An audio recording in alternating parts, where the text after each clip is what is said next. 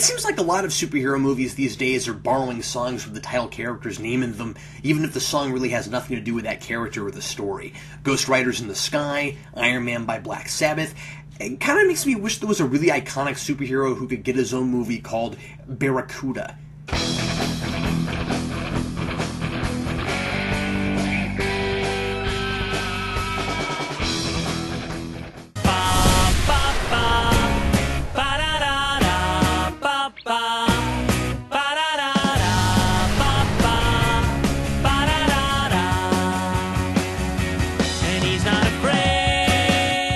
Spoiler warning, the following is an in-depth analysis. If you haven't seen this film, you might want to before watching this review. You know, doing a jigsaw puzzle is kind of like writing a movie. You gotta put all the right pieces in just the right places without forcing anything and hope that by the time you're through, you'll have a cohesive whole, where all the individual parts gel together and you don't find out by the end that you dropped any of them on the floor. And you hope that it looks like what's on the box, what you initially set out to make. A lot of people think Ghost Rider is one of the worst superhero movies ever made. Ghost Rider has only a 26% approval rating on Rotten Tomatoes, and some critics have called it the worst comic book movie of the last decade. Now think about that for just a minute. Worst of the whole decade. Over Catwoman, over Elektra, over Blade Trinity. Where I'm sitting, you have to work pretty hard to be worse than those films. To beat out all three of those movies, you'd have to be offensive, dull, overly predictable, and blatantly disregard every aspect of what made those characters popular and interesting before they went to film.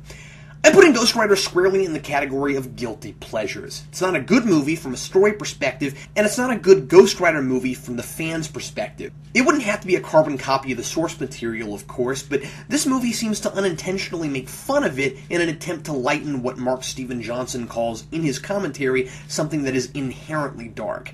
The main problem with the film is that, to continue with the puzzle analogy, its pieces are so obvious, so completely defined, that from the very beginning we can see the structure on top of the story rather than the structure being masked by a character we're deeply invested in and a well-thought-out story we can allow ourselves to get lost in. In his book, The Writer's Journey, written in 1998, Christopher Vogler talks about mythical archetypes and heroic themes that have permeated fiction since the earliest known stories. He says that every story has been told, but there are an infinite number of variations on those stories. The writer's job is not to plug in for X, Y, and Z like a math problem. He says, and I quote, "The hero's journey is a skeletal framework that should be fleshed out with the details and surprises of the individual story. The structure should not call attention to itself, nor should it be followed too precisely." He goes on to say, "The patterns of myth can be used to tell the simplest comic book story or the most sophisticated drama." It's interesting that he mentions comics, given what Mark Steven Johnson says in his commentary with regards to the critical backlash with this film. First, he reminds us how successful the movie was commercially, so obviously people enjoyed it. And then he says that he didn't set out to make a deep art house picture. "It's a movie about a guy with a flaming skull for a head," he says, laughing. The problem is that he also talks at length about how real his and Nicolas Cage's version of Johnny Blaze is. How he wanted to go against stereotypes, and how it's a movie about second chances, meaning he wants his audience to get something out of it beyond just, it's about a guy with a flaming skull for a head. I don't think you can have it both ways. I don't mind that there's some cheese in this movie, and I enjoy intentionally off-the-wall, out there, silly, stupid, fun comic book movies. But this one sticks to the standard, tired superhero formula and asks us to care about what's happening. Because its intentions are in conflict, it can't get away with the excuse of, I'm just trying to put something fun on the screen. So let's look at the framework, the individual puzzle pieces, and see where things aren't quite locking into place. The first piece is the tragic backstory. Most superheroes have this. Batman's parents were murdered, Spider-Man's Uncle Ben was murdered, the Crow himself, along with his fiancée, were murdered. Johnny Blaze's tragedy is strange here because it seems to me that he, the caretaker, and Mephistopheles are all calling something a choice that really wasn't a choice. As a teenager, Johnny's father has cancer, so Mephistopheles, the devil, comes to offer a trade, his father's health for Johnny's soul. Regardless of the coup of nabbing the legendary motorcycle movie actor Peter Fonda of all people and his appearance being unusual, he comes off as a pretty stereotypical devil, at least in his actions. Johnny doesn't even believe him and looks at him like a crackpot. He didn't know his father was sick, and now this random creepy guy shows up saying he can heal Johnny's dad if he'll give him his soul. The way the scene plays, Mephistopheles hands him the contract, his finger gets pricked on it, his blood drops on the signing line, and the devil says, "That'll do fine." See, Johnny Blaze's entire character progression hinges on this moment, and it's not even a choice. The devil kills Johnny's father in a motorcycle accident to make sure he doesn't have any ties to friends or family, so that when the time comes, Johnny will be his rider, his bounty hunter. Johnny loses everything but his career, which he only continues in memory of his father and to make sure he's not living in fear. He leaves his girlfriend Roxy, whom he planned to run away with, for fear of the devil hurting her next. And then, by the third act, his mentor, the caretaker, tells him that God is on his side because he gave up his soul for, quote, the right reason. His tragic past wasn't his fault because he was willing to sacrifice himself to save his father. I don't love that because I think we should certainly question the morality of working for the devil to save one person. Who knows how many people the devil might make you hurt? Apparently, Mephistopheles can actually hurt the innocent in this. Ghost Rider certainly can't. But it's not like Johnny knows the rules when he signs up. So I say his motivations would be about as selfish as the Caretaker's were. Never mind all the meaningless fluff Caretaker spouts about selling your soul for love, giving you the power to change the world. Well, anyway, all that's moot because Johnny never really made a choice. He was just in the wrong place at the wrong time. The devil gave him a paper cut, and the movie wants to say it was his decision. Piece number 2, origin and mythology. A lot of superhero movies are origin stories. In fact, some of the best are origin stories. But as I've said many times, origins are hard to pull off because there has to be a good, solid story there, not just 2 hours of stretching out a plot device that was originally designed just to get the ball rolling, like with Fantastic Four. This movie has that problem also. A very typical and bland villain plot is thrown together so the movie can focus on origin. It tries to look like the events are born out of interesting character motivation, but the movie is pretty clearly focused on trying not to put an audience off that isn't familiar with the material. So, once again, we've got to sit through every single stage of Johnny Blaze becoming Ghost Rider, and only at the very end of the movie, when he's riding off alone, having fully embraced and able to control the Ghost Rider, and knowing the devil probably isn't through with him, does it seem like things might start getting really interesting. And were the inner struggle of Johnny wrestling with his demon inside him played up more, and if we got more specific information on exactly what the Ghost Rider is and what its relationship with Johnny is, the origin could have sustained a whole film. But as it is, it's very predictable and extremely familiar. The mythology is very problematic, because I don't know most of the rules. We've got a character in the Caretaker who, like Cagliostro and Spawn, is pretty much just there to give us exposition. And while the audience is really spoon-fed information about the very cookie-cutter bad guy plot we can pretty much figure out for ourselves, he never tells me anything I want to know. Mephistopheles seems to only call on the Ghost Rider when he needs someone hunted down. We're never told why, with all his power, he can't go after his own son, Blackheart.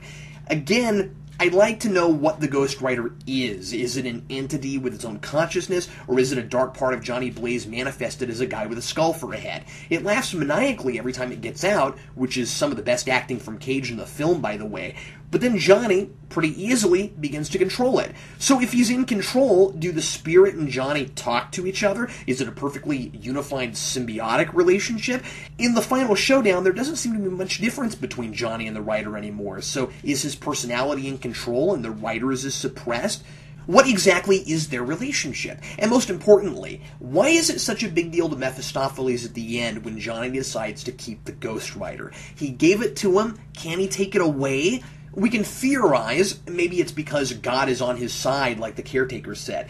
But we're not told anything, and that makes the devil look extremely weak. The most threatening thing he does the whole movie is kill Johnny's dad. He can't even fight his own son. Why? IMDb's synopsis for the sequel, which has yet to be released on the taping of this review, says that the devil is trying to take human form. So he's limited somehow by not being an actual physical human form? That would have been good information to have. Piece number 3, the buddy who worries about the hero. Just like Daredevil has Foggy Nelson, Johnny has Mac. Sorry, not that Mac. That Mac. He's very likable and genuinely cares about his friend who keeps unnecessarily putting his life on the line. I love the look on his face when he finds out Johnny is about to jump helicopters over a football field.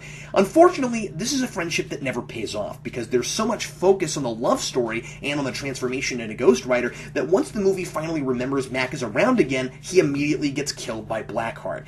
You could say it's trying to do something unpredictable, but that would only be satisfying if it said something about Johnny's character. We can extrapolate that because he made a deal with the devil, his life is screwed and there's nothing he can do about it. He's destined to ultimately live alone with no friends or family, but the movie doesn't explore this so much as hint at it. When Mac dies, Johnny doesn't mourn. He doesn't say or do anything about it. He simply goes back to the caretaker to get the contract Blackheart's after to steal a bunch of souls so he can save his girlfriend. And Mac winds up looking like a character created solely to make Johnny more likable at the beginning, and then he's discarded when the movie no longer needs him. Piece number 4, villain with a world domination plot. There are lots of variations on this. Supervillains often want to rule the world, destroy a city, etc. The problem with Blackheart is that A, he's an extremely stock bad guy who wants to get really powerful because he's an evil demon guy, and B, I have no idea why he's shown up to do this now, at this very moment, except that the script needs him and the Old Flame to show up at the same time. Blackheart and his cronies are all really, really easy to defeat, and Ghost Rider kills them in extremely obvious and unimaginative ways. We don't get to root for our hero's ingenuity. He's simply very powerful, and his element is, for whatever reason, stronger than the other element, so he always wins. And your movie always lacks credibility when beings who have been around for millennia are taken out one by one like campers in a slasher flick. There's an attempt to make Blackheart seem more powerful than Ghost Rider just after he kills Mac, when he grabs the Rider and he immediately turns back into Johnny, but then at the end, Johnny remembers that his penance stare didn't work before, and uses it now that he has all these souls he's sucked into himself. Again, it's too easy, and I'm not impressed because anyone with a brain would have thought of that. We even briefly get the cliched bit about the bad guy trying to get the hero to join him, though as usual, I kind of wonder why Blackheart would even think Johnny would be interested in that. Isn't the devil more powerful than he is? Even if he was working for the devil because he wanted to, why would he switch sides to the easy as just spinning a flaming chain to kill us club? Maybe it's because, with Ghost Rider's element, they can summon Captain Planet. Earth, Wind, Water, Fire, Blackheart. Go Planet! Maybe not. The villain story is just an excuse for the devil to give Johnny a mission, and because superhero movies need supervillains. It's awkward, too, because his mission is to stop a demon from becoming too powerful. Now, I get that you wouldn't want to be a slave to the devil, but if these are the only kinds of missions he's planning to send Johnny on, I don't think being Ghost Rider would be so bad. Stopping Blackheart is probably good for everybody. If the devil weren't really evil and just a guy following rules, that would make a little more sense, but he's deceptive and cheats to get what he wants too, so it's kinda all over the place. Again, we need clearer rules. What exactly are the devil's goals? Just to punish the guilty? Is that why Ghost Rider has the penance stare? If that's his job, then why doesn't he employ Ghost Rider all the time to go around punishing bad souls for him?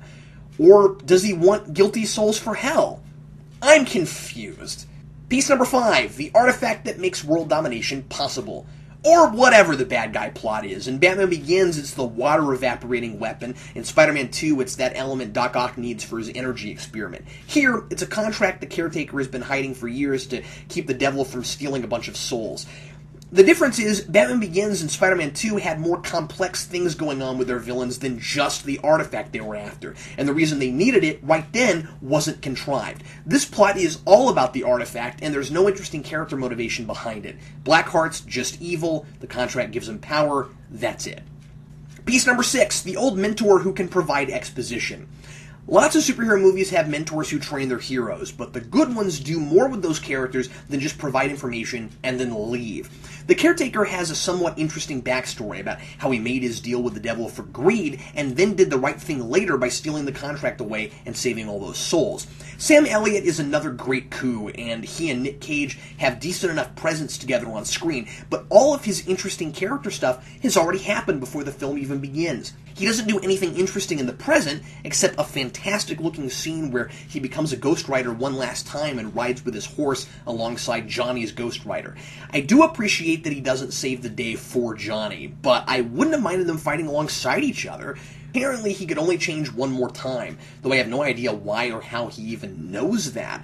And he was saving it to ride with Johnny for a while in a straight line. Really not sure why that was necessary, unless he thought it would last longer and he was planning on helping to fight Blackheart, but then it wore off. It takes a little fun out of that scene, despite the cool rendition of Ghost Riders in the Sky playing in the background, and some really solid CG in the landscape and the riders. Also, the movie is really lazy about how often Ghost Riders are chosen. In the opening narration, the caretaker says, "Every generation has one." But later, he tells Johnny there hasn't been one for 150 years. And if he's the last one, and he can only change that one last time, what's keeping him alive if he's that old? Piece number 7, weird quirks that make the hero likable. Nicolas Cage decided Johnny should be less stereotypical, so instead of chain smoking and drinking as he was intended to do originally, he avoids all vices and replaces them with more wholesome and silly things like Jelly Beans, The Carpenters, and the Discovery Channel. And by the way, I doubt he would look like this if he ate that many jelly beans. Now, a lot of heroes have some unusual personality quirk that sets them apart, but Johnny has too many to be relatable. It's hard to imagine most people reacting to a deal with the devil this way, but Mark Steven Johnson agrees with Cage and says it's more believable. The idea is that he's trying to get away from anything considered evil or sinful to try to keep the devil away, all the while knowing he might show up at any moment. I guess that's kind of an interesting take, but it's so counterintuitive to the character of Johnny Blaze. I think a relatable and involved character could be made out of what was originally there in the comics without having to go so far off in left field. It doesn't have to be just like the source material, but this guy's a different character entirely. Johnson, in his commentary, talks about how much of a fan Nicolas Cage is of Ghost Rider, how he has a flaming skull tattoo on his shoulder, and how much he knows about the character. And I just have to question why he felt the need to change the character's basic attitude. It's almost like making Snake Plissken a former Baptist minister. Okay, I wouldn't have expected that, but that doesn't make it a good move. Piece number 8, comic cover looking money shots. A lot of this movie does look really good, and Ghost Rider is fun to watch, going out and doing his thing. He laughs, he's having fun. I love him on the roof pulling down the helicopter, with the pilot who apologizes for making him angry, the shot of him driving up the side of a building, the brilliant shot as he drops off that building. There's some spectacular action here, and it's trying to carry the whole movie. The transformation from Johnny to Ghost Rider is scary looking, and I like what the penance stare looks like, but for every cool, edgy, dark image, there's something goofy to offset it and make the tone uneven. Listening to the commentary, it sounds like Johnson was so worried about the movie getting too dark, he made it too silly instead. Piece number 9, the girlfriend who's there just to get kidnapped. I don't really care for Eva Mendes here. Her acting is pretty flat, and she and Nicolas Cage just don't go together. Part of that is, and I should have mentioned this earlier, Cage is at least a decade too old for this role. They're supposed to be about the same age, and they just look too far apart. It's too contrived that she just shows up when the devil finally comes calling, and if he had planned that, that would have worked great. But despite Johnny saying there are no accidents, that's just what this seems to be. Roxy comes off sometimes as too superficial, like when Johnny misses their date and she gets really drunk and asks the waiter if he thinks she looks pretty. Really? That's the first place your head goes? The guy who just did a bunch of really dangerous and impressive stunts going 60 miles an hour down the highway just to get you to go to dinner with him has suddenly decided he's uninterested because a couple hours later he doesn't think you're pretty? Why do people always jump to conclusions in movies when someone's late to something, and even when they have a good reason, still feel the need to take it personally? This comes right out of the Mary Jane Watson dating handbook. Again, this love story is only here because superhero movies are supposed to have them, and so the typical villain can typically use her to get Ghost Rider to do what he wants. We've also seen the girlfriend in peril story done in brilliant superhero movies. It's in The Dark Knight, but it's only okay when it doesn't call attention to itself, and it really does here. I do like a couple things about this relationship. I like that Roxy and Johnny have a history, so it's more believable that they're into each other here, and I like the attempt at turning a stereotype on its head, where Johnny tells her he's Ghost Rider right away, rather than trying to keep it from her, in that very I'm Batman sort of scene. But their relationship is ultimately meaningless because after all the talk about second chances, he gives her up at the end. I suppose because the police are still after him. Though I never really got how the cops put Ghost Rider and Johnny Blaze together in the first place. Maybe I missed something. I just think it's too much of a feel-good movie to end like this, and it doesn't even feel really tragic at the end. It comes off more like, well, there might be a sequel, and we probably won't have this actress again, so we'll write her out. And I suppose his decision to choose fighting the devil over spending his life with the girl of his dreams is heroic and endearing. But there's not any build-up to it. He seems to make this choice because the movie sees that as heroic, not because he's had a character arc that gets him there. After seeing her arrival as a sign that he has a second chance at happiness, I need to know what, during the course of these events, changed his mind about that. Is it just that he's become Ghost Rider? Toward the end, coming out of Ghost Rider form, he calls himself a monster. Far too late to suddenly bring that idea up, because it's the first time we have any real indication that he feels that way about it. See, his characterization is all over the place. I can't figure out why he says or does anything. Piece number 10, the moral lesson repeated half a dozen times. Johnny's "with great power comes great responsibility" line is, you don't have to live in fear. But at the beginning, I think he does live in fear. He's afraid the devil will come back after him, so he avoids all vices. Sure, he keeps doing death-defying stunts, but there's a part of him that knows he'll be okay because he knows it's the devil saving him. Seems to me like he's terrified all the time. By the end, I suppose he's decided to embrace his destiny and fight the devil rather than run from him. So he's learned the lesson he kept telling himself in denial. Perhaps the movie is saying we should do the right thing no matter what we have to sacrifice. That's okay, but we don't feel enough of the weight of what he's losing along with him. There's not enough stress on how alone he has to be now and what he's going to miss. He doesn't have to whine about it, of course, but he does need to feel it, the pain of losing his friend and his girlfriend, as we saw the pain he felt when he lost his father, which was very well handled. Piece 11, personal sacrifice. Again, it's there, but not because the story naturally proceeds there, but more because it's a superhero story, and they're supposed to have those. And the final piece is the heroic vow. As I mentioned before, Johnny decides to keep being the Ghost Rider because it's the heroic thing to do, but I don't feel like I understand him well enough as a character to believe that's the choice he'd make. The story doesn't completely fall apart, it just never completely comes together. The movie is so concerned with how everything looks, the mood and atmosphere of each scene on its own, that it doesn't have a definitive style on the whole. It wants to be a gothic superhero western, but it's each of those at different times, not all at once. There are a lot of fantastic stunts, like when Johnny falls off his bike toward the beginning, and on the whole, I find it pretty entertaining, but only on the level of cheesy comic book film. I have to ignore all the places where it asks me to see these characters as real people, because it does, but they're not. The structure drives the characters, and that's the difference between a movie that looks like this and one that looks like this.